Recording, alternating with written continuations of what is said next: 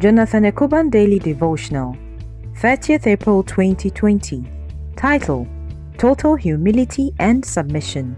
Memory verse: Esther 1:12. But Queen Vashti refused to come at the king's command brought by his eunuchs. Therefore, the king was furious, and his anger burned within him.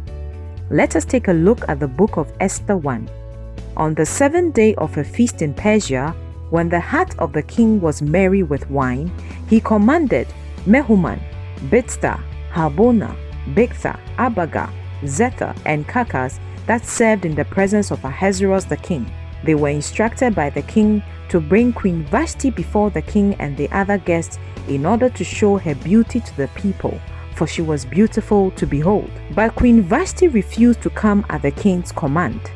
This made the king furious, so he resorted to taking counsel from his trusted advisors. Memucan answered before the king, saying, Vashti the queen has not done wrong to only the king, but also to all the princes and to all the people that are in the provinces of the king Ahasuerus. For the queen's behavior will become known to all women, so that they will despise their husbands in their eyes. King Ahasuerus commanded Queen Vashti to be brought before him, but she didn't come. As a result of Vashti's disobedience, she was replaced by Queen Esther.